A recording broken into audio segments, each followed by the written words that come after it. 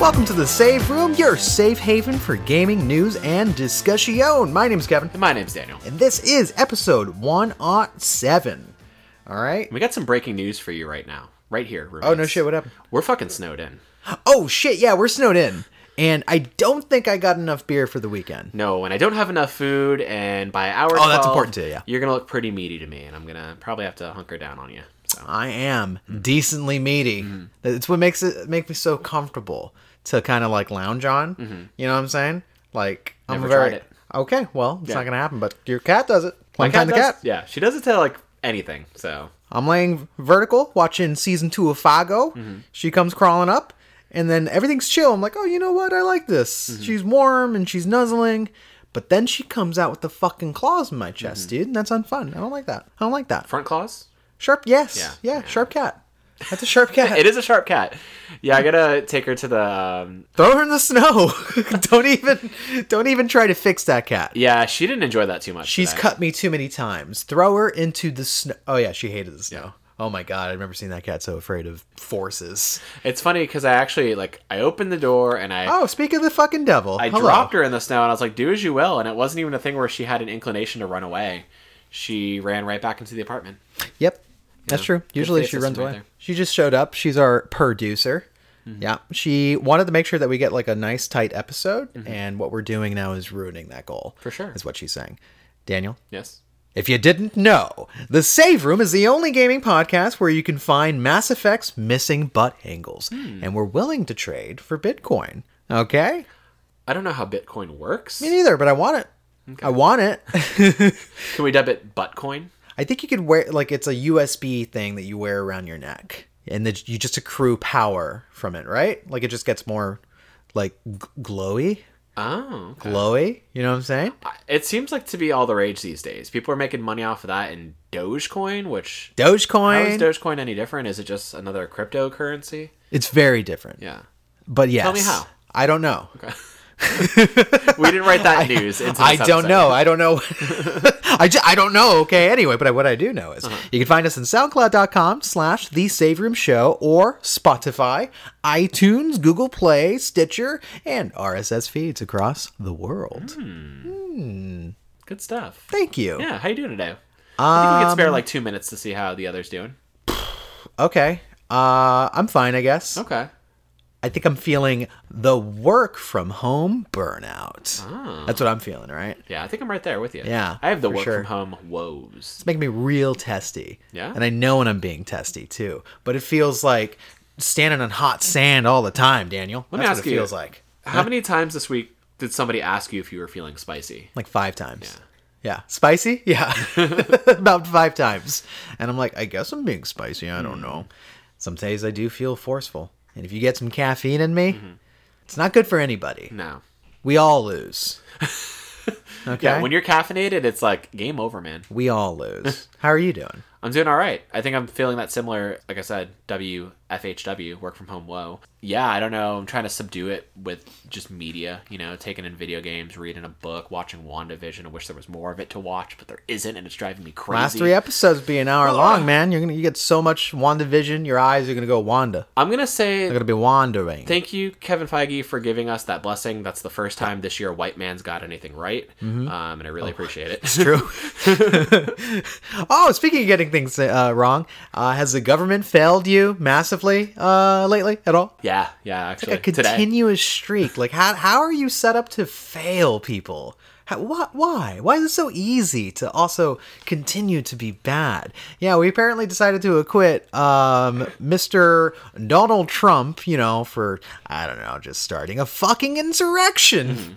When there was a breadcrumb trail leading straight to him saying, this man incited it. He said, "Fight like hell." He's rebel rousing. There was these they had quotes from him. He was super happy that it was happening. 4 or 5 years worth of videos of him too, inciting violence that gave plausible cause. This could be the sort of man that would do this. Yeah, it's okay, yeah, you're making a good thing. And then today, Mitch McConnell, who looks older than Father Time, got up there and was just made this whole case going yep, he did all these horrible things. He's an awful, awful person. He definitely incited all this shit. But I'm going to vote to acquit because this is a witch hunt. Wait, what? What? Did you? No, a witch you have hunt an is something we aneurysm? did in 1600 Salem, Massachusetts. This is like just holding the man accountable for years of crimes. So that's got me mad. So between the work from home burnout and like our government stepping on every imaginable rake, it's just snow is cool today. We're not in the snow. It's the only plus. it's really nice out. I'm not gonna lie. Yeah. It's been probably a year since we've gotten this level of snow in this part of Washington. I saw snow about a month ago. What did it say to you? Out in Leavenworth, it said, "Look into the lights, and you'll be found." We all float down here, And Daniel. actually, there was a snow pile like off in the distance that it had my shape in body form. It was calling to me. It was really It was weird. your hole? Yeah. Was that your hole and only your hole? Huh. Okay. Yeah.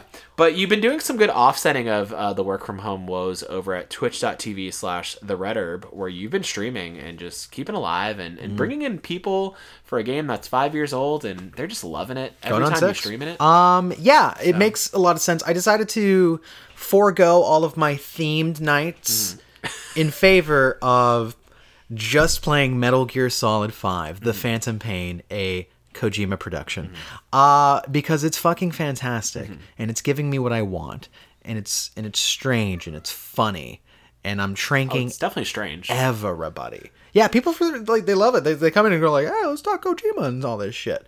But now that I have a public forum here that everyone listens to, I can also say, as much as I love that game, everything they do with the character Quiet is so uncomfortable and shitty. Like, so uncomfortable and shitty. And it's like, Kojima's just like, somebody needed to like stand up and be like, I think we can dial back on this. The scene where they, in the post game, do titty torture on her for just no other reason, just because. Yep. Yeah, with the shock prods and Yeah. whatnot. For some reason, there's a lot of torture scenes in that game too, where it's like, hey, we'll invite you to Mother Base, and then this is Kaz Miller over here. He's gonna slap you around for a half hour, and he's gonna ask you a bunch of questions very forcefully. It's not my favorite thing, right? I think Kojima gets tone and theme better than he does like legit storytelling. But the Quiet shit's so shitty because she's naked the whole time, and he's like, oh, you're gonna feel real bad for criticizing how she dresses when you find out why, and it's because she breathed through her skin. It's so dumb. It's so dumb. It's been almost 6 years, and the reason's never gotten more terrible. resounding or no meaningful. It's just stupid. Yeah, but otherwise, I really enjoy that game, and I'm trying to build a nuke so that I can disarm it. But the resource grind in that game is nuts. It's nuts. MMOs have nothing on the Phantom Pain TPP. Well, it's one of those things where it makes you do actual in-game hours to get resources for things, and Yeah, that's a choice. We're gonna call that a choice. Yeah. That's a goddamn choice. I'm glad he did away with that in Death Stranding, because could you imagine if we had to do something similar for resources other than walking? Yeah. You know. It's pretty painful, but I'm gonna fucking do it. Yeah, Okay? you're gonna platinum that I game. want to. I want to show the world. I platinum Death Stranding, and that was really important. Okay? And our governor called me, and he said, thank you for uniting America, Kevin.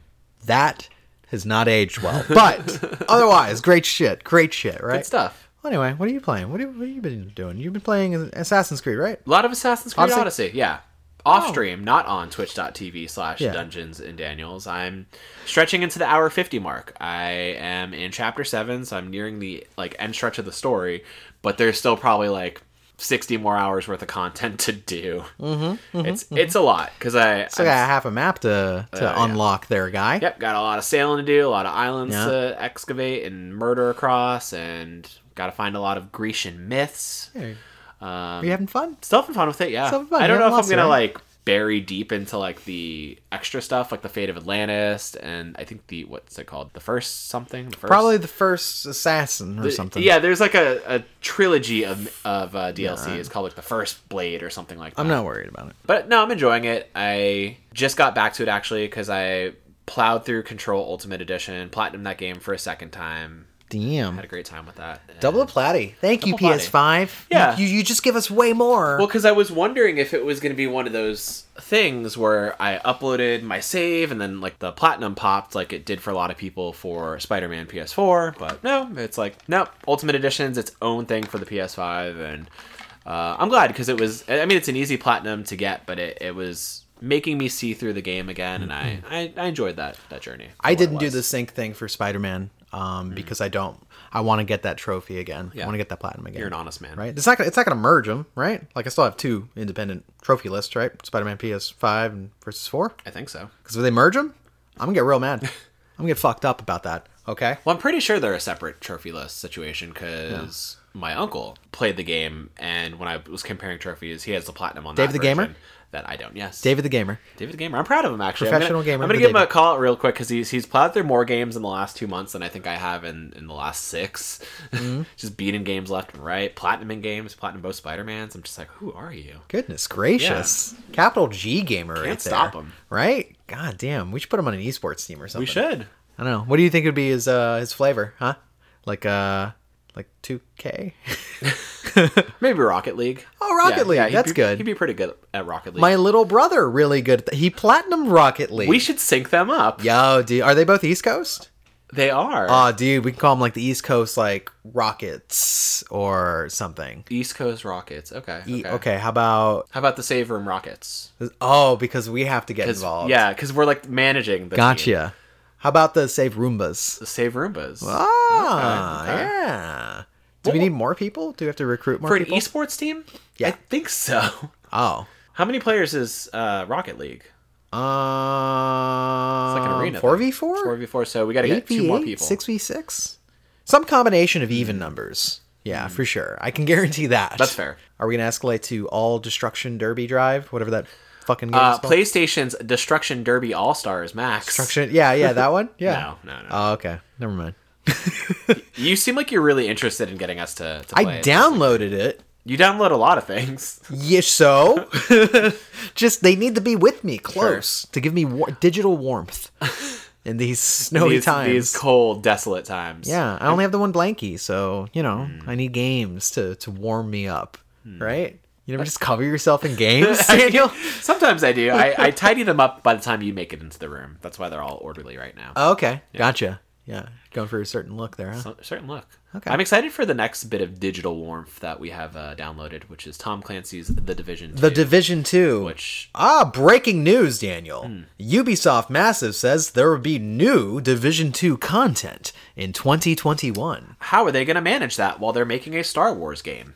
Exactly. What is going on? Yeah. Wait, more content? We There's don't already even, so much content. Yeah, we don't in that even game. have the extra content that's like already there. What is it? The Warlords of New York? Yeah, that's one of them. Okay. Do we have to get that eventually? Maybe? Okay. I only got back in the game because the PS5 upgrade was there. And it looks good. It runs at 60 frames. It's amazing. But the thing about The Division was it always looked good, felt good, and was just a top-notch shooter. So they shouldn't have done anything? Yeah, they could have just left it as it was. They could just left it as is and It just would've like, been fuck, why'd we do this? I like these little kind of uplifts. Like, it's not a huge remaster or anything like that, but it's like, hey, this is a recurrent game. Let's dress it up a little bit for PS5 people. You know what I'm saying? I like that. It's fine when it doesn't like corrupt your save file or make you download the PS4 version a bunch of times or whatever was happening. With you. Firmware came in. Sony fixed that. Sony heard me because I was like, "Hey, ask PlayStation what the fuck and why the fuck," and that was it. Yeah. And it seems like they understood what I was You talking were about. struggling with Valhalla. Shit was stupid. I let it happen eventually. It tried to do it so much. I just let it happen.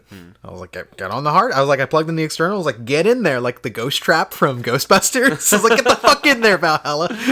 You're not the right one I want to play. You're the old shit. I want to play the PS5 shit. And then that was a mistake because that game's fucking boring. Let's talk about gaming news. Yeah, let's get into it. Something a little more exciting. Go. The first thing I got on here for you, buddy. It's a tough one. Sure. It's a tough one. CD Projekt Red was hacked. Like in a fun like hackathon way where they encourage like up and comer coders and hackers to like hack their mainframe for scholarships. No, their shit was stolen. Oh, Their source code and shit was stolen. more malicious. Got it. Yeah, very malicious. They got in there. So here's what happened. On Tuesday, February 9th, CD Projekt Red, the Polish developer known for the Witcher series, Cyberpunk 2077, and Crunch, revealed that a ransomware attack had resulted in hackers obtaining sensitive internal data. This gave the hackers access to source code for their games and internal legal and HR documents. The hackers left a ransomware note. No, it was a normal note. I'm just being cute with the writing. Oh, here. that's clever, dude. Yeah, thanks, dude. That threatened the following, quote, can you do a voice modulator in post? So like I sound like you don't know who I am? It would, so I don't sound like Kevin? It would be easier to have planned for it. Do you want me to just do a voice then? Just do a voice. If we do not come to an agreement, then your source code will be sold or leaked online, and your documents will be sent to our contacts in gaming journalism. It's not even a threat. Your public image will go down the shitter even more, and people will see how shitty your company functions. Investors will lose trust in your company, and the stock will dive even lower. End quote. I don't think they needed to be hacked for that to happen. Damn, dude. This is some real life drama here. This is like one of those CSI episodes where it's like, hackers? I never thought I'd see the day. Right? So CDPR asserted they would not give in to the hackers' demands, even at the risk of having the data released. And they actually tweeted out, too, where they said to ex-employees, we don't think any personal data was out there, but you might want to, switch all of your shit just in case. Might want to get a VPN. Yeah. It's funny that the follow-up tweet was just former employees, but it's like, current employees, you're fucked. Yeah, you're about to get doxxed. Yeah, you might want to move. Yeah, so this is fun, by the way.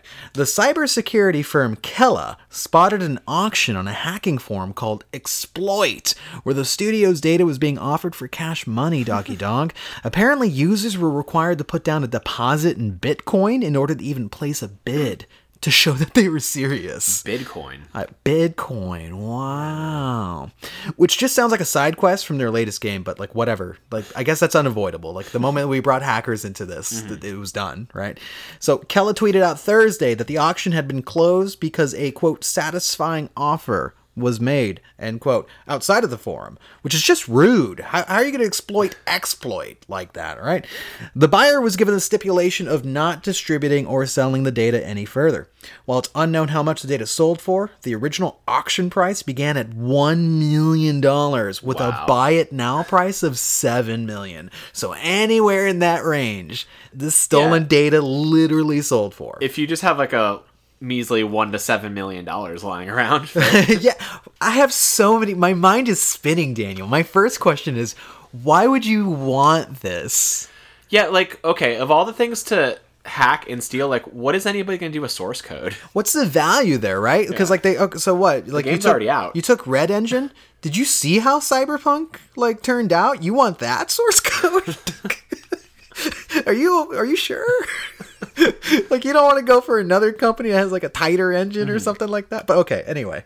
So obviously I'm not looking forward here.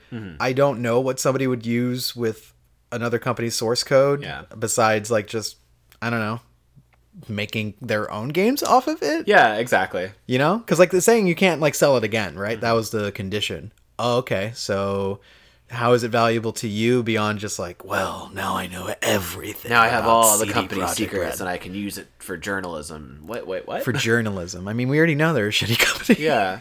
Well, just that entire thread of like, hey, we're going to give this information to our contacts in gaming journalism, as of like, what don't we already know that Jason Schreier hasn't already gotten to like the bottom of, so. Well, wait, here's the other thing too. What's the ethical entanglement here of reporting on stolen goods? Do you think somebody like Schreier would be like, oh, thanks for this, fucking mysterious benefactor. Now I know everything. Like, no, I don't think you would want to do that. It's one of those things, too, where it's like, if you were the bidder who got the source code for Cyberpunk, it's like, well, that's kind of incriminating. Where it's like, if you were to do anything with that, like, people would already know right away, like, oh, well, that guy's got our source code. He bought it illegally. Right. What the fuck? So, but yeah, I'm not in favor. Like, whatever you want to say about CD Projekt Red as of late, they've already taken enough, knocks on the chin, right? Not that I'm saying like stop, keep on, but I don't think it's cool to just fucking hack into a company and to just like try to profit off of that. Only because of the personal data thing. It's like if they're really trying to get close to like people's personal data, that's a dangerous thing to get out there, right?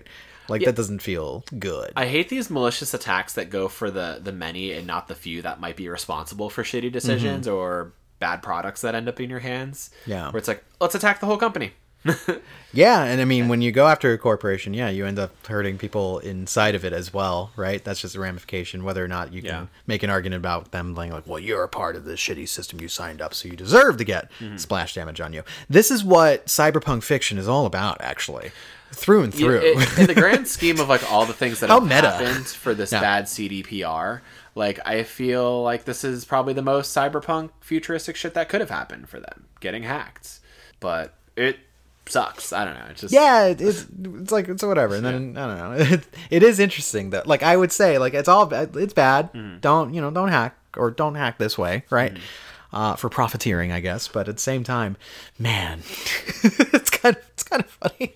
It could be one of those little situations funny. though where like Just because of the relation to the material, Yeah. right? Cyberpunk 2077. I'm just like, oh my god, you hacked the hacksaws. This why? pretty uber late there.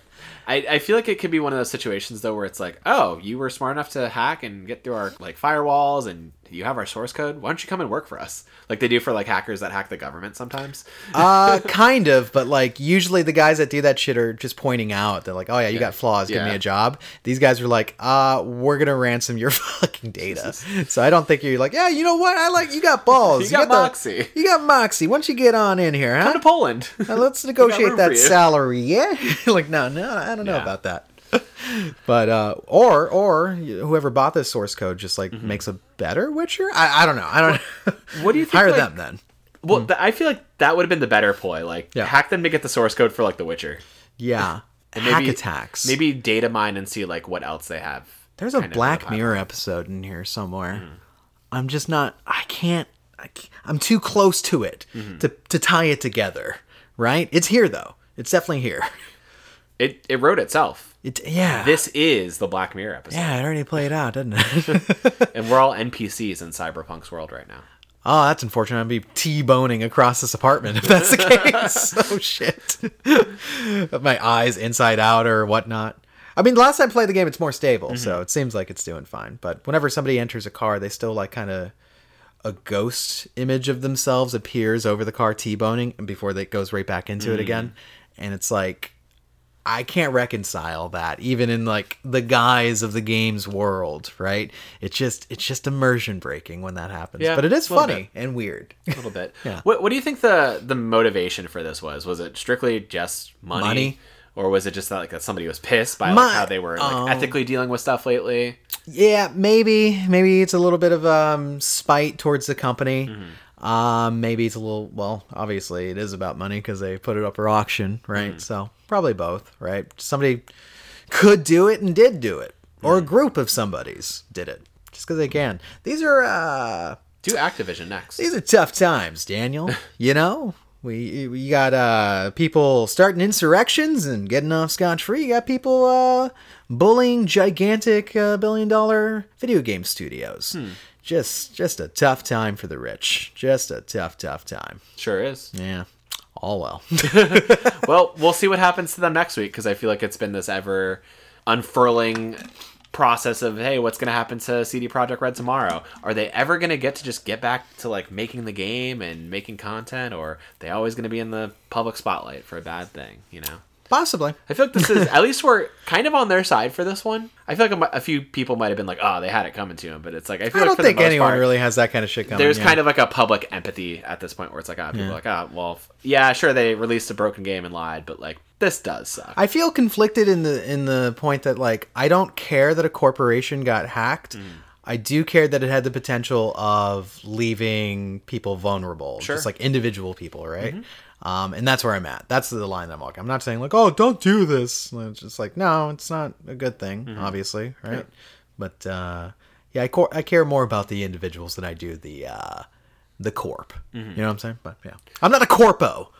I'm a nomad, bro. I'm a cyber ninja. Is that a class? in that game? That's not one of the classes. Let's see, it's Corpo. No. Uh-huh. What was the one you said? Fisher. There's a Fisher class. I haven't played the game. I don't just know. I know there's fish. 3 classes. You fish for digital salmon. Anyway, this derailed. Hey, number 2 on here, friend. HBO's The Last of Us finds it's Joel and Ellie. Heck yeah. I know. Holy shit. They're 2 Game of Thrones alums, by the way. They're taking on the lead roles. And this is an adaptation, of course, of Naughty Dog's feel-good, happy time hit, The Last of Us. Now, Bella Ramsey will play Ellie, the teenage survivor with an immunity to cordyceps disease. Disease, virus, whatever. She's best known as Lyanna Mormont on Game of Thrones. The lady of Bear Island. Island. The Lady of Bear Island. Thank you so much. Pedro Pascal will play Joel, the grizzled smuggler charged with escorting Ellie to the Fireflies. Pedro previously played Oberyn Martell on Game of Thrones, but is best known for his appearance in Maxwell Lord memes and something about Star Wars. I can't remember. This is something that is kind of casting made right. You know? I think so. I like this casting. We're going to have a tale of two bad casting decisions in this episode, and I like this. I actually... And this isn't the two, by the way, yeah. I feel like Pedro Pascal was...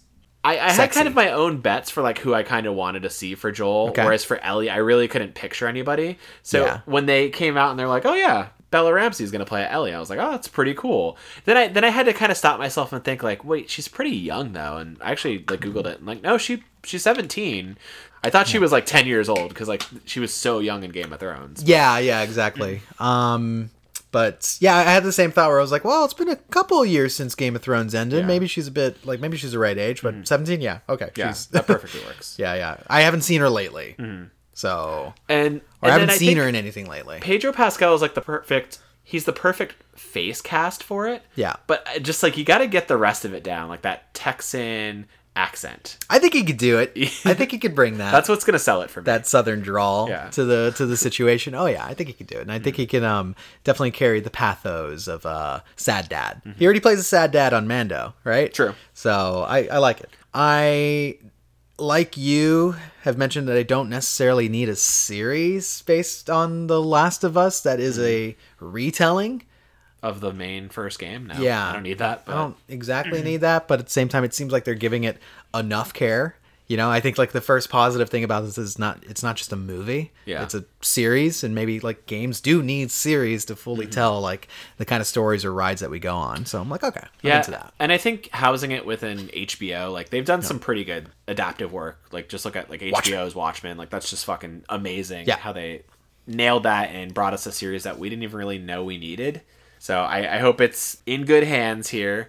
But you got to know it's being written in such a way where like IGN can post an article every week going like, how does the show differ from the game? Because it's going to do like, throw us for a loop with certain characters. Maybe certain characters don't die. Maybe Tess is there for like a while. Maybe. And shit like that. I can see the show doing that because it's trying to like be in the guise of its own thing. Or do they like write out certain characters? Do they put new characters in? Like, because I gotta wonder if it's gonna try and kind of do the similar thing that Walking Dead does, where it's like, hey, we're gonna have like these characters, but like let's recontextualize some of them. And I hope they don't, because like that really didn't work for me. I honestly think they will do that, but maybe not that drastic. Yeah. Maybe not that drastic, but maybe just enough to a point where it's like, hey, here's new scenarios or situations, and a character has to live long enough to like, for us to write that out. But I think it will differ. But I think get the heart of it anyway. There's still like actually a lot of stuff you can fill in for screen time in between major moments too, because like in the game, like the major narrative benchmarks are the seasons, and it's like, okay, you just show up in an area like when you go from like one point to the next, whereas I feel like there is going to be a lot of these two characters traveling together. It's going to be a lot of it's going to be another escort mission with Pedro and a character, and they're going to be going through all these like separate places. Yeah, it's awesome. Yeah, if it worked once, it'll work again and again and again, man. And we're going to stream it, and that's what we're going to like it. It's going to be good. Listen, I hope it's good. They've got the main cast down, and now it's just okay. Well, who else is going to be cast? So that's I want to see who they do for Tess and David. I gotta wonder if like they had these two people in mind, or if they went through a few different. I want to actually see like how after the fact they do a lot of like, here's our kind of like test reads, and here's people who could have been in this role, like because it seems like they got Bella first, right? So I would like to see her like in different scenarios acting against different actors. I'm sure they had to test these two together too. They had to have, like, to just figure out how that's going to work, right? Because that's the whole thing is about their chemistry. Do you think they got a discount for going back to the Game of Thrones casting pool? Probably. They got 10% off ahead, 15 actually together. Yeah, same casting agency, maybe. I hope they keep pulling from that pool, because there were a lot of talented actors there. Yep. That show killed them all. Get Nikolai in. Forget his last name. Nikolai Webster, who played Jamie. Yeah, I always think he's a Skarsgård, and he's not. No, he's not. I think he's like a bonus Skarsgård. I had wanted him to be Joel, But Yeah, everyone did. If you cast him as like maybe Tommy, I'd be okay with that. He could be a Tommy. Yeah. He could definitely be a Tommy. I like that. That's a good one. Yeah, I can't think of the rest of the characters. Sam? Yeah, Sam, Henry, Tess, Marlene. Marlene. Yeah. Oh, that's a critical one. Oh man, who can they get from Marlene? I want the chick from WandaVision. The Rambeau. Oh, I actually don't know her. The Rambeau daughter. Yeah, she's pretty good. Yeah, that's my Marlene. And that's not because of a recency choice at all, just because that's literally the last thing I watched. Get Regina Yeah. King. Regina King? Yeah. From Watchmen? Yep. Ooh, that'd be good. She'd be, she'd carry that with the right, like, kind of Gravity. zealous energy for, like, the Fireflies and shit. I think And it'd be good. it's one of those things too where it's like she's not even in a lot of the game, so like, No. to have that be a kind of like a reveal towards the end of like, oh, Yeah. fucking Regina King was Marlene. That's crazy. Well, that's the thing. I think this show is an opportunity to build up those characters Sure. too, to give them like way more moments than the game like would have allowed them, right? So I think that's a lot of it too, where we're going to jump around maybe between characters. Yeah, I would actually like this to be maybe an opportunity to maybe tell more of that backstory between Joel and the Fireflies pretty early on, and then maybe tell the story of like Marlene and Ellie's mother, because like I feel like the games are just never going to go there at this point. Yeah, no, definitely not. So It's going to be 6 years before the next Last of Us. So I'm calling it right now. Can I talk to you about some casting that I don't feel as good about? oh yeah, talk to me about the worst casting that I've ever fucking seen. Number 3 on here, Borderlands, the movie's casting gets even more tenacious. That's right, Jack Black is playing Claptrap. Jack Trap. Do you like that? No. Do you like that I casting? fucking hate it. Eli Roth does. I got a quote from him. He says, quote, "I am so excited to reunite with Jack, this time in the recording booth." This is director Eli Roth saying to Variety, by the way.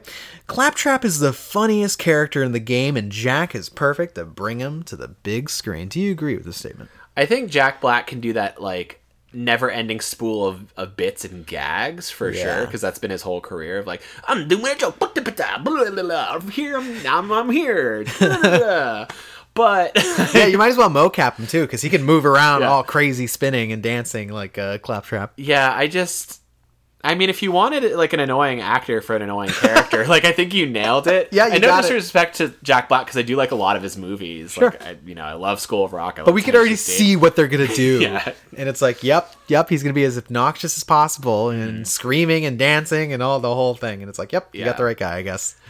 I mean, You know now, who now that I'm sitting with it a bit more, Yeah. it makes sense. It, but- it makes sense. I think you could have given it to Dave Eddings to begin with, the original voice actor. Like, he could have just done a great job with it. would have been good. But I guess it's the whole, like, we need to have movie stars in our movie. Well, that's what this whole thing feels like. It feels like they're selling it with a cast versus trying to just sell it on the name alone. When it's Yeah. like, it's Borderlands, my guys. Like, you can sell it with a no-name class or a no-name cast. But like X-Men First Class. No, X-Men First Class had 2 stars at the helm. James McAvoy of Wanted fame. Yes. And Michael Fassbender. What was he like originally famous for? Frank. Fuck, no, it's not Frank. Prometheus. Anyway. Anyway. But like the rest of the cast isn't as compelling for me either. I don't know. I feel like they're just missing the mark with it. Maybe. Kate Blanchett is a great actress. Not who I envisioned for Lilith. No, not at all. Kevin Hart is a great, I guess, I don't know. He's great funny. at something. Yeah, sure, he's funny. He has some good stand-up specials. Probably not good for Roland.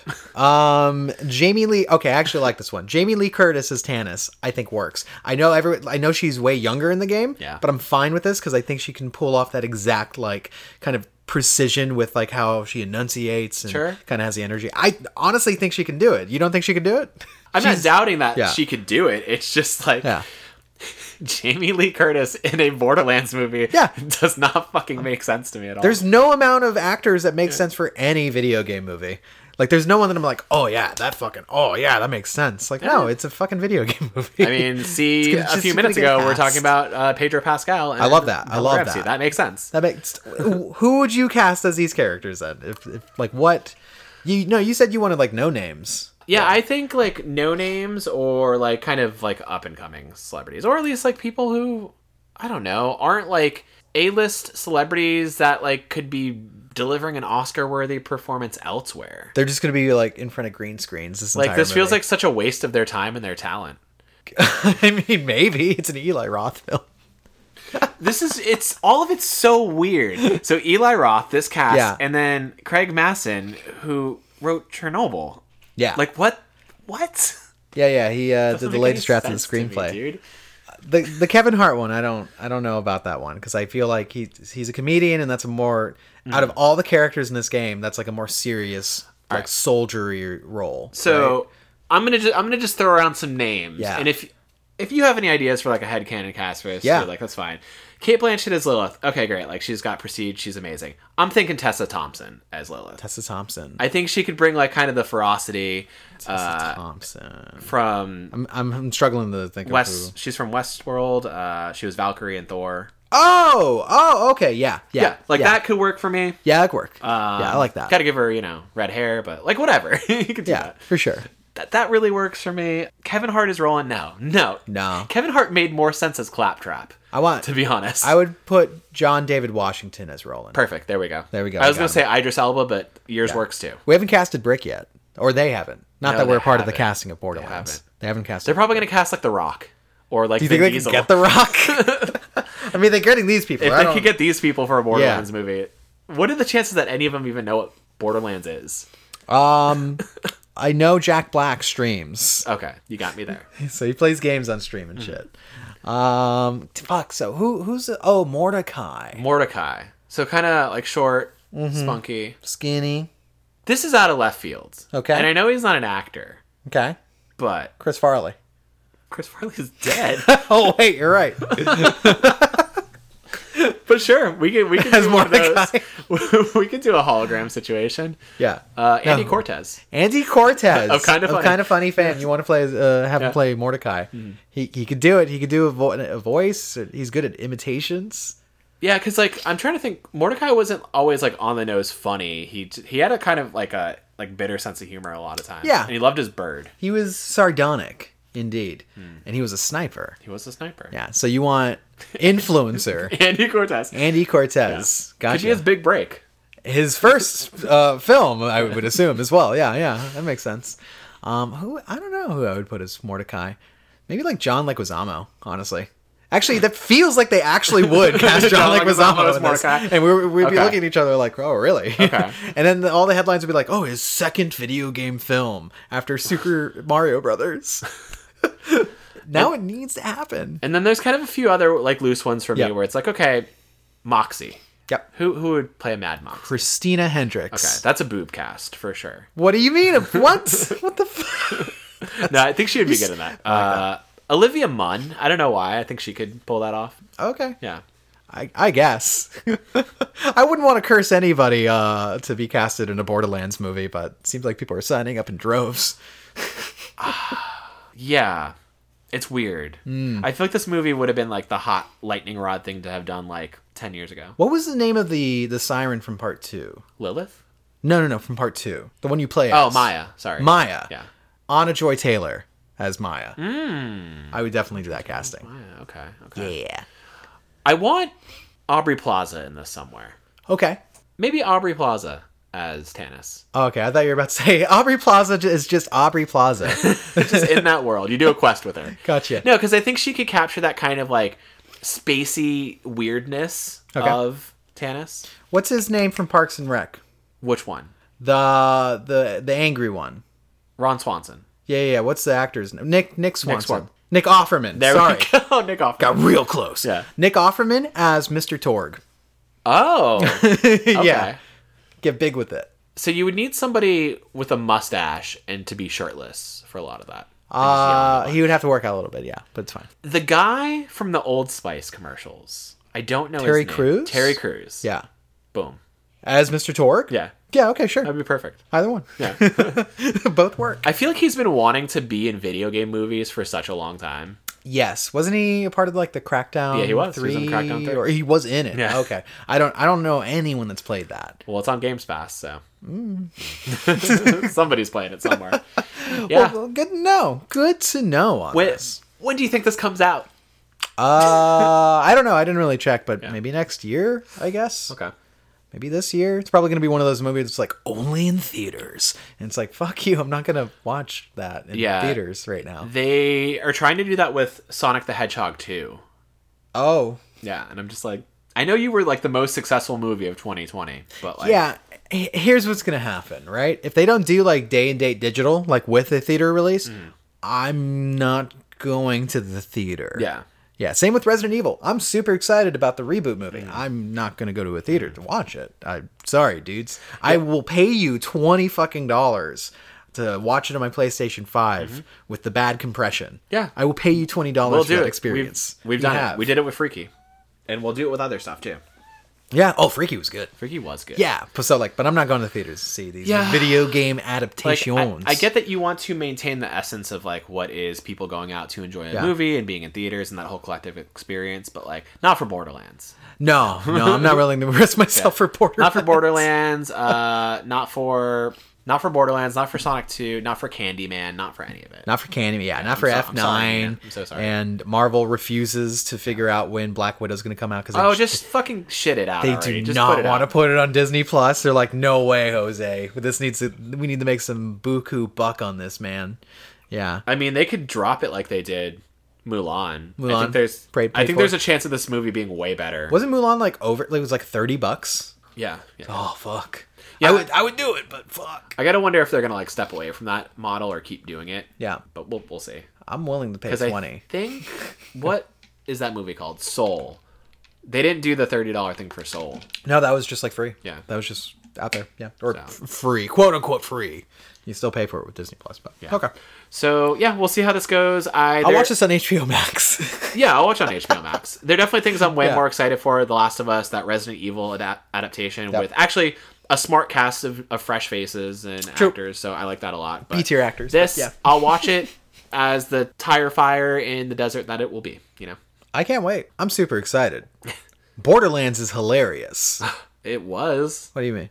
I don't know. For me, it's lost a lot of its gusto. What? As much as I enjoyed like 2, I love 2, and then 3 was kind of like pale imitation of that. Like the humor did not hit for me, Oh man, what about the meat bicycle? and I think it's because like you lost the your donka-donk. you lost your good writer for it. You know, Donka-donk, Daniel. whatever. I'm not fucking 21 anymore. Like whatever. I don't have the most advanced like celestial humor, but like nah. Donka-donk. Anyway. Meat bicycle. Anywho, we have a topic for today, my friend. Topic of the show.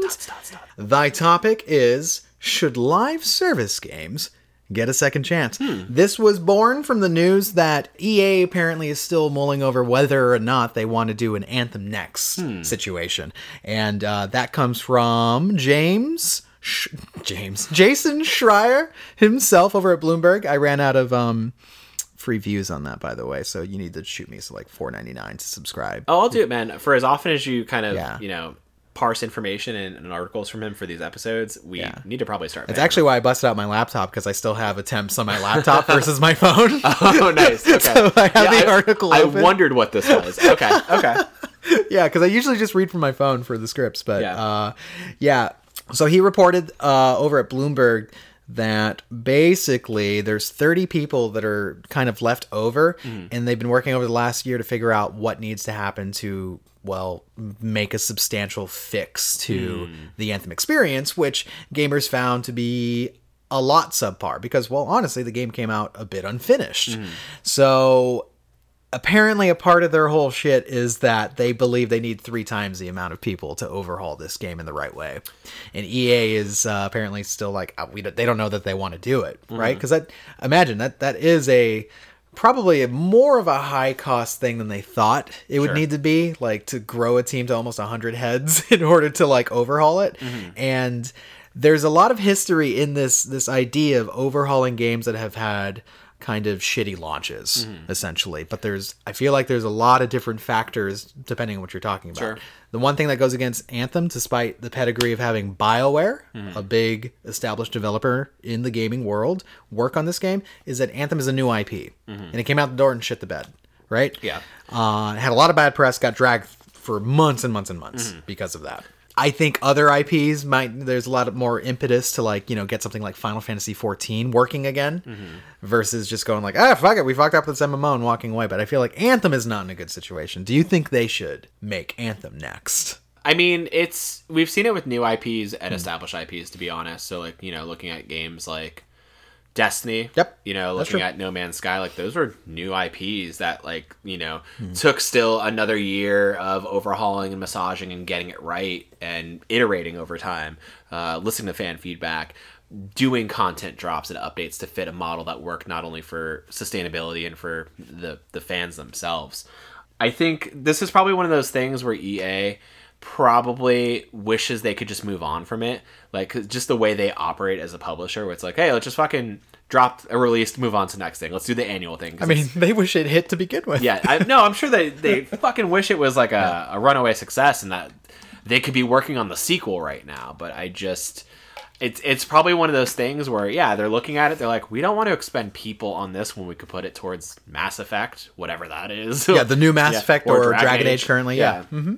So it's got to be a tough thing for them to kind of approach it. Do I want to see it get a second life? Like, yeah, sure. Why not? Like, I think every game... Well, I mean, there's some exceptions. Like, some games are bad. That's just how it is. But I think there are games that definitely do deserve a redemption story and to kind of, have their Phoenix Rising moment and be something better, If Sean Murray can come back from, like, being dragged for a year and kind of, like, going silent, being a hermit, and then coming back with, like, this No Man's Sky kind of, like, evergreen multiplayer experience after the backlash he got for what that game was when it came out, then yeah, like everybody deserves that kind of second chance. Like, they're not committing video game crimes because they had to, put out a game on Frostbite and they worked on it, in less time than they should have, and it did deliver. Like, it had some, shortcomings, and that happens. I feel like that happens a lot in video games, I think, so one nuance to this as well is, like you mentioned Sean Murray, where a lot of people have alleged, and there even was like investigations about this, that it was false advertising. Yeah. They advertised a multiplayer feature that wasn't there.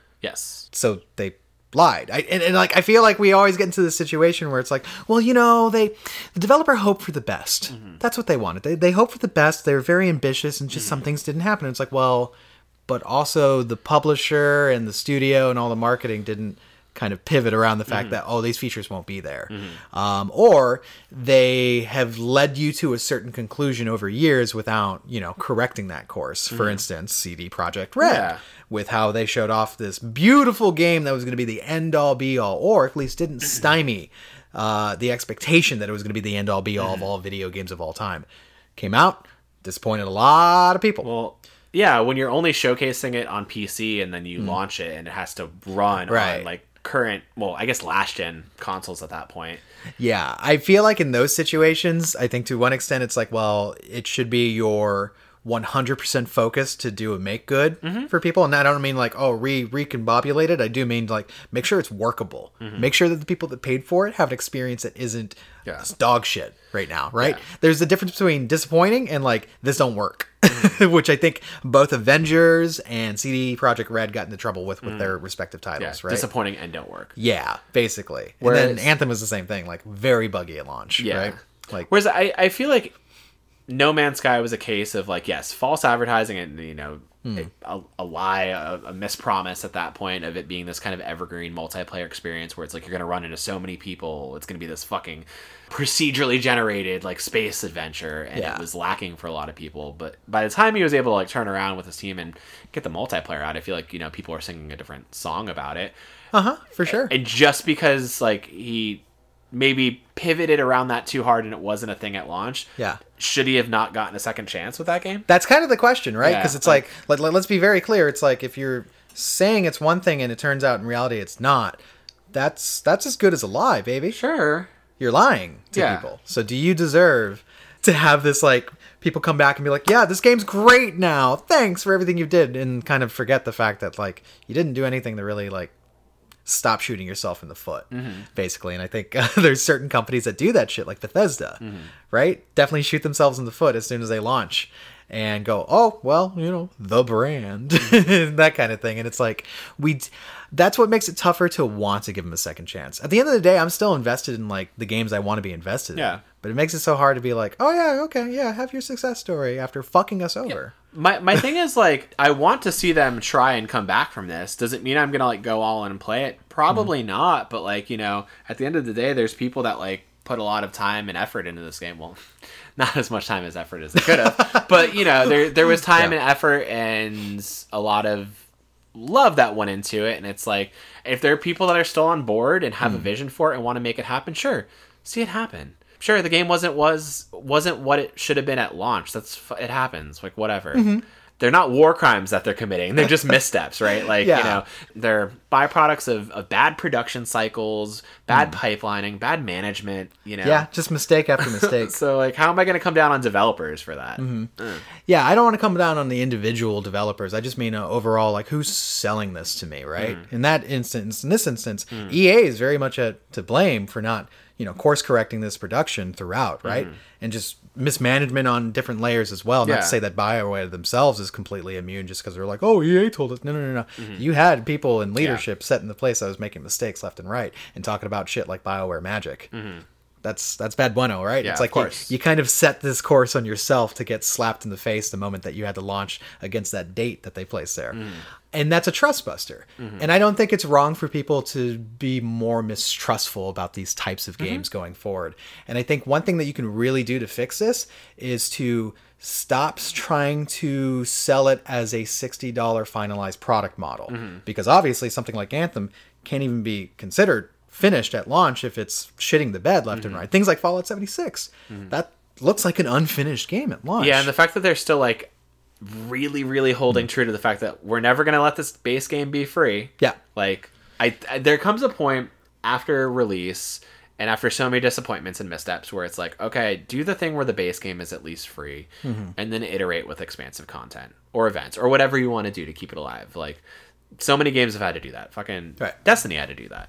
Like, I think the barrier of entry should be lowered for these kind of experiences that we know are going to grow over time, right? And I think developers and, publishers mainly, because they're the ones marketing the game, need to be honest about the state of these games at launch rather than just fueling this expectation that it's like, yeah, it's going to be this great adventure and we have this long tail for it too. And it's like, well, we're not at the long tail. We're at what it is today. And what it is today might be pretty buggy, messy, shitty, fucking deletes itself off of your PC like Fallout 76 did. Yeah. And at that point, I'm thinking like, y'all need to be super honest and just be like, this is an early access game. We want to launch now.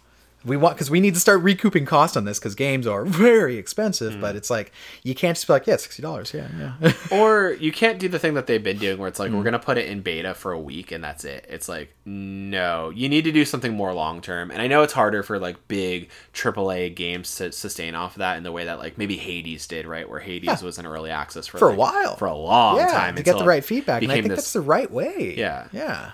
I mean, it saves you time at this point where it's like, okay, you crunched to a deadline and didn't really get the right testing or feedback in place, and then the game came out, and I mean, anybody could have told you that Anthem, Avengers, Destiny, like, they're these collisions of systems that like just needed more time to bake. And then you hear stories about like with CD Projekt Red where it's like everyone at that studio knew what the state of that game was, especially on console, and they knew it was coming out anyway, and they knew that it needed more time. And I think that's one of those things where it's like, if you have enough really smart, talented people telling you this isn't ready, be damned what the investors might want from you, right? Because like the fallout from that is going to be worse than just pushing it. I mean, look at what happened with Microsoft in Halo Infinite. I think they know that they have themselves a little bit of a lemon, right? Or at least where it was, where they're like, oh, this can't come out like this, and we can't have another fucking Master Chief Collection situation where we're just like, it's just developer update after developer update of like, we'll get to good soon. We will, right? Nobody wants that anymore. No. I think part of that is delaying or being honest about what it is at launch. Yeah. And I think that the smartest thing they could do, especially Microsoft, with having one of that's their main fucking IP. That's their like, main you bit. got to get that right. You gotta get John right, man. You got to do John right.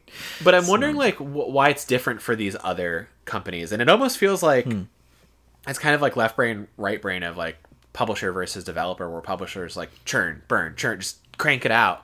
Whereas like developers might be like, well, I mean, ideally we would push this out 6 months to a year to get it right, but we're being told we can't, and being told to just make up the railroad as we bring the train onto it. Oh, for sure. you And know? that's from what we're hearing, that's the situation almost every time. Management is like, well, we have pressures that we got to meet. And hell, I experience that in my day to day too, right? Where it's like, it's just got to go, it's got to get out, Yeah. right? I think you're going to get into a lot more trouble in the long term with that because for that short term gain. And that's what we're seeing. And when it comes to like thinking about these games getting a second chance, I of course want to see the ideal versions of these titles that come out. And I want the people that put their blood, sweat, and tears and time into it to feel edified by the product that they're creating, right? I think it's more so about this decision-making process that does get them into trouble, that does result in shitty launches, that does result in all these fucking stories of like, we told you so's about it like not coming out. Like, we have so many examples, just the last generation alone, that it's like, you should know better going forward, right? That's what it is. Because at the end of the day, people are spending money on these things. And it sucks to like, hey, I spent $60 on a fucking lemon and now I'm being told I gotta wait 7 more months for this to be good. That shit sucks.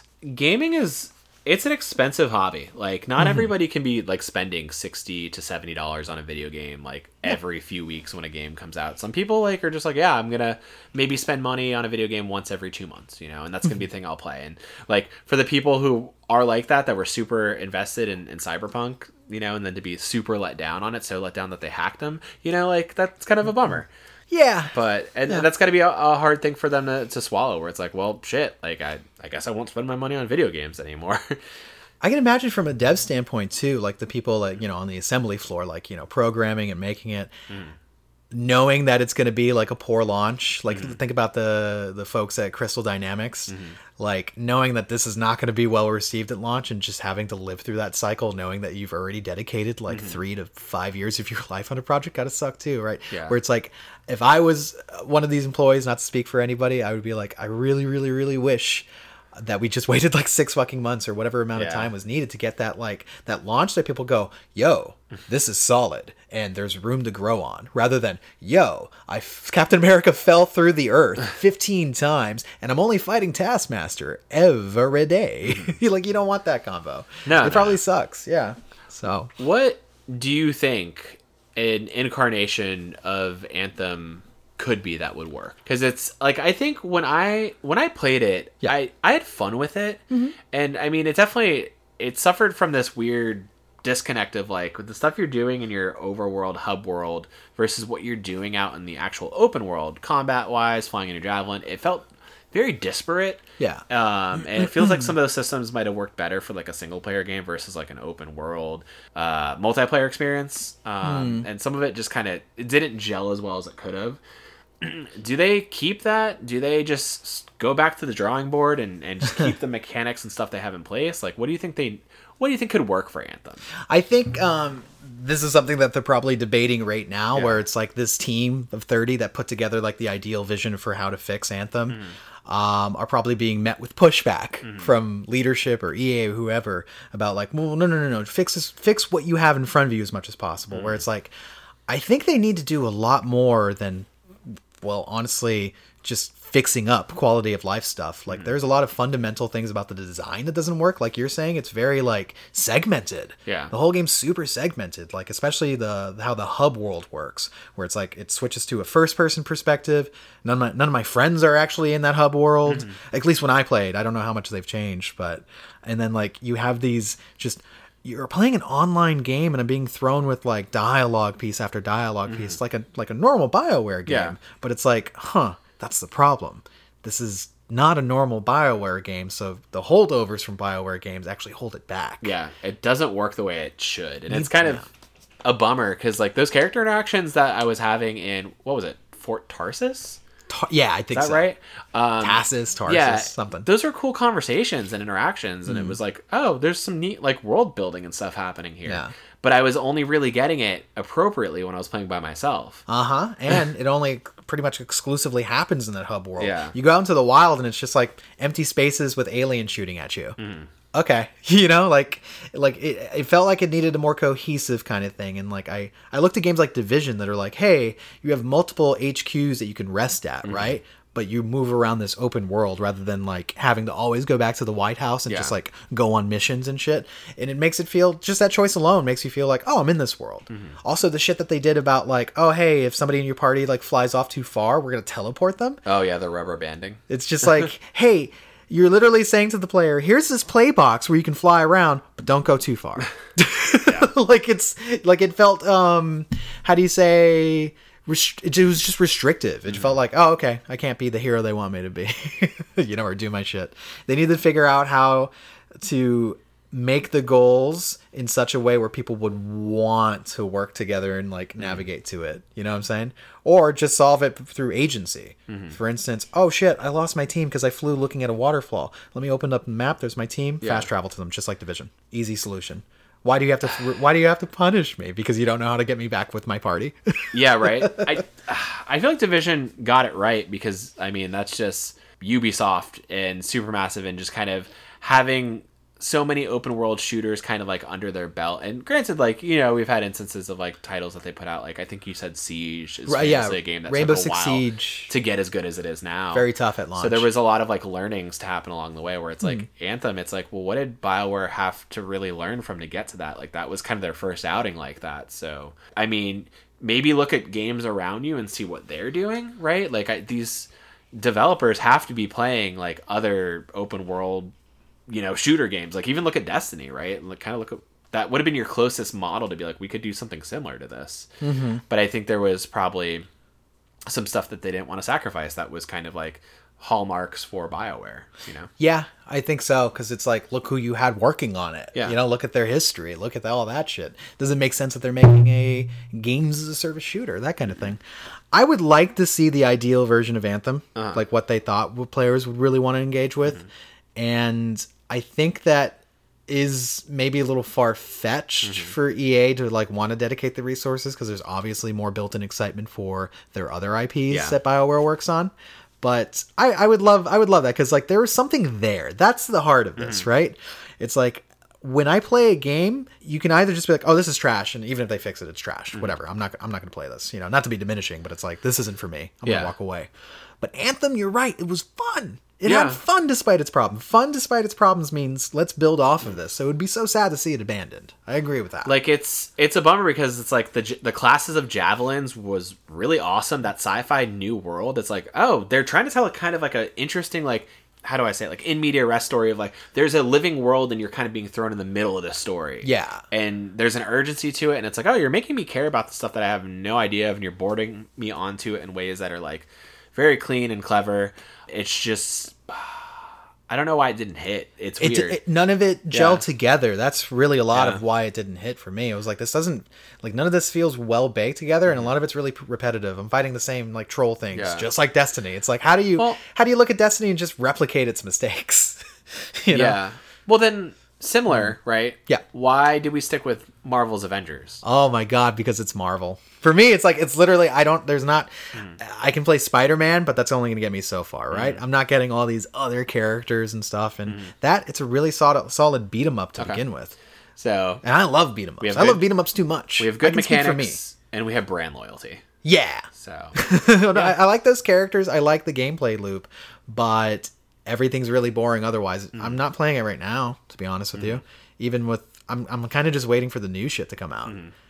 I mean, I love the Kate Bishop drop. Like, I think she's a great character, but it wasn't enough to keep me with it, like, for another few months. Because I'm still doing the same stuff with Kate that I was the other 6 Avengers. Yeah, that was the sad part. It's like, you probably made your best character, because she has such a cool suite of moves, and is funny, and it's fun to play as. And I'm still fighting AIM robots. Yeah. Boring. I think the problem with this, too, is, like, I feel like you need a long-term vision for something like this, and it feels like they never quite had it, unfortunately. Yeah. And I hope they find it, and if it's one of those things like we've seen with Final Fantasy XIV, where the base game is still there, but the expansive stuff after is like really what you want to be playing through. Yeah. I wouldn't be mad about it, right? Oh, cool, I gotta just play through 20 hours of the base game. Awesome. And then it's like, cool, here's Anthem next, here's The Forge, here's whatever. And it's like, okay, cool, that would be great, Because like, I feel like in a lot of these redo situations, games of services that like go back and iterate, the base game is still there in a way. Yeah. It's still kind of at the heart of it. Or, worst case, maybe they just give up on it, right? Like, would that be the worst thing for them to just kind of pack it in at this point, 2 years in, and just be like, you know what, we're going to just shelve the project. We tried. We're going to sunset it. We're going to use these people for these new BioWare projects. Which seems like the most likely thing. I think it's tough because it's like damned if you do, damned if you don't. They'd have to be willing to gamble on this game, essentially. Let's say yes to throwing the resources, fix her up, and it might still not do well. Yeah. People may not come back to it, just because you did something. And then it's like, how do you make money off of that effort too? Because the people that bought the base game, like you and I, would kind of expect it to be free. Yeah. Right? You're not going to charge me for Anthem Next. You say like, it's $20 to get Anthem Next. I'd be like, what'd you do for me? I was here for you day one, dude. I gave you your 60. So, and it's tough. And then it's like, you can't like just work on a different game. Like, let's say they go back to the IP, like, oh, here's Anthem 2. Who the fuck is going to be excited about that? You never fixed the first one. So it's tough. It seems like it's one of those things where EA would have to take it on a loss, but to be real frank with you, if we're talking about EA specifically and not just generalizing, they can take it on the chin. They can. They absolutely could. And I think they should. Would they take it on the chin without being bitter about it, without shuttering like a studio or like having some sort of repercussions? Because they've been known to do shit like that. Yeah, what's that going to do to BioWare? Exactly. Yeah. That's like, a good question. Dead Space 3 didn't quite sell like we wanted it to, so... Goodbye, Visceral. Now we made you make a fucking Battlefield game. Fucking sucks, man. Right. Hell, these days it feels like they're making BioWare a contract studio. Like, go after these IP. Do this. This is what you're doing, But, I don't know. It's tough. I for one would love to see Anthem come back. I also would love to see publishers actually be honest about games as a service games and change the business model to make sense over time, right? Like fucking be like, hey, here's the early access, $20, or say, hey, here's a lower entry fee, but we may release content that we feel confident in over time to start like selling to you in different like increments. And I think that's more appropriate. Like that's basically what Final Fantasy 14 is. They do enough sales where it feels like it's a lower entry, where it's like $30 for the complete edition, stuff like that. But then you're paying for a subscription. Let's never forget the fact that you're paying for a subscription for Final Fantasy 14. Yeah, so they need to have constant like inflow of content and shit like that. But yeah, it's a tough thing because I feel like smaller studios or companies that are trying their hand in gaming in ways that maybe they haven't, like looking at like Epic, looking at Sloth Games with Among Us, looking at like Inner Sloth with Among Us, like having these like smaller experiences that it's like, okay, we're gonna make it free and then we'll build on it over time. Yeah. Because it's like, well, we got really nothing to lose, and a lot of times it's just like, here's a passion project for a really cool idea, right? Look at fucking, what's it called? Look at Apex Legends, right? Where it's like, that was a free battle royale that dropped around the same time that Anthem did, and it's still got so much energy and gusto to it. Yep. Yep, it did. Yeah, I prefer just a different lens on these games. For me, again, like I say, it just doesn't feel honest saying $60 for this. I understand that it's a huge investment, but like you need to think how in different ways to recoup that, right? Like even if you riddled a game that cost me $20 with like microtransactions that I don't need to engage with, by the way, that's the most important thing. I wouldn't be as mad, right? But like around that, for some reason, it's just like this. It's reinforced in my head where it's like, if I paid like the full price, you don't get the piecemeal this experience. And in the same way, you don't get the piecemeal the quality of an experience too, saying, we'll fix that eventually. We got a game plan, a roadmap for 6 months of fixes. Like that doesn't. I'm really tired of roadmaps, and just being promised something. And it's like, long gone are the days of like when you can get a game that it's going to be out of the box and that's what it's going to be, Because that's what it had to be back in the day, where it's like now people feel like, well, we got a lot of wiggle room here because it's like, well, we can just update or change it or add expansions. Hell, back in the day, you'd even get a RAM pack out of the box. Damn, Donkey Kong 64, what a fucking classic. Game worked, game was perfect. Exactly. Game was perfect. Well, I mean, we'll see. Yep. It's one of those things where Anthem, I feel like, unfortunately, might have missed their window to the point where I don't think people are going to care about it, and it's a bummer. But maybe it'll be one of those things where maybe they'll have that perfect content suite, and maybe they drop it for free, or maybe it's $5, and then people go back to them like, wait, Anthem's actually really good. Kind of how like was for us with Star Wars Battlefront 2, where it's like that launch was totally marred by EA fuckery. Yep. And we look back on it and we're like, okay, yeah, I don't really want to do anything with that. And then when we played it, like in 2019, early 2020, whenever it was, like, oh shit, Battlefront 2 is really good. Yeah, you know? it was actually, oh shit, yeah, this is really fun. There's a lot of content here, huh? Yeah. And like having these battle scarred like early adopters be like, It wasn't always like Yeah. that. The universe was a dark place. it's like, oh, sorry, We got roadmap PTSD. I have a yellow lightsaber as Ray. Yay! They go Ray. So it's rough. It's like at the same time, it's like as a consumer, it's like because I've had my trust tried so many times, I'm gonna be less likely to want to join the launch zeitgeist of these titles. I'm gonna be like, give that some fucking time and see if it becomes like actually serviceable. You know? So, I mean, I feel like that could be said for a lot of games, but specifically Oh. for this game of service model, where Yeah. it's like, don't buy into pre-order hype. Don't buy a game on launch. Like, just wait. It's okay Right. to wait for a game, and it's especially okay to wait for these multiplayer games that aren't done when they come out. and maybe run a few more fucking betas Yeah. for these types of projects as well to really make sure you know what you got on your hands. You know, it's just I mean, that's what I'm saying. Thinking of the fact that like Avengers did a beta, and then like they launched that game a week later, and it's It's just like a week. whoa. Oh my god, the stupidest thing I've ever heard. And then it took them how long to get like a massive patch out? Was it like a month to get that like 1,000 update bug patch out? That first one did Yeah. take like it was the end of what October before they finally got it out, and I was like, oh hey, the game doesn't shit itself every time I turn it on Yeah. now. Yay! Now, like, I'm not a developer. I don't logistically What? know how a lot of this shit works. I know it's unbelievable, right? But Podcast is called Outside Gaming. there we go. But the thought that maybe like you run a beta for a month or two, and then maybe you don't push that game out, certify it gold or whatever, until you have that first update patch. Yeah. That's just me. That's a thought. Yeah, that was one thing. Remember with Cyberpunk, the game had already gone gold, and they were still working on like bug fixes after the Yeah. fact. That's crazy, dude. Yeah, they can't keep on getting away with this. They can't, Daniel. but they're Anyway. gonna keep trying. You know what game that I do appreciate that's doing the thing exactly what I'm talking about? It's called Valheim on PC. It's on Steam right now. $20 early access, but Yeah. people are enjoying the fuck out of it because there's enough of a robust experience to see there, and people are saying like, "Oh yeah, I could see this growing into something really big and awesome." Good thing it's only like $20 to get into right Yeah. now. I want to see more of that shit. I think Fallout 76 wouldn't have been dragged through the mud for like 8 months straight if it had just been like, "Hey, we're gonna do a extended early access for this, dudes." I'm 100% on board with you. Like I'm seeing eye to eye with you there, man. Yeah, But, yeah. like the thing is, it's just like it's this IP with Bethesda. It's not like a Right. They new wouldn't studio. have. Yeah. Exactly. Like they're just gonna try and put out whatever they can for $60 or more because it's like, oh, brand loyalty. Oh, we're Bethesda. We can do this. Same with EA. Same with all these other companies. Yeah, that's Same true. with CD Projekt Red, and it's a bummer. Whereas like Valheim can come out of nowhere. I don't even know who is that. Epic? Like who's doing that? Valheim? No, Yeah. I don't even know the name of the studio. Exactly. Smaller I'm gonna guys. look that up real quick because like that's just I don't even know who that came from. So I mean, it's awesome to have this kind of faith of like Yeah, there's always going to be this degree of like, Bethesda's not going to let Fallout out there for anything less than what they value it as. For sure. Iron Gate AB. Yeah.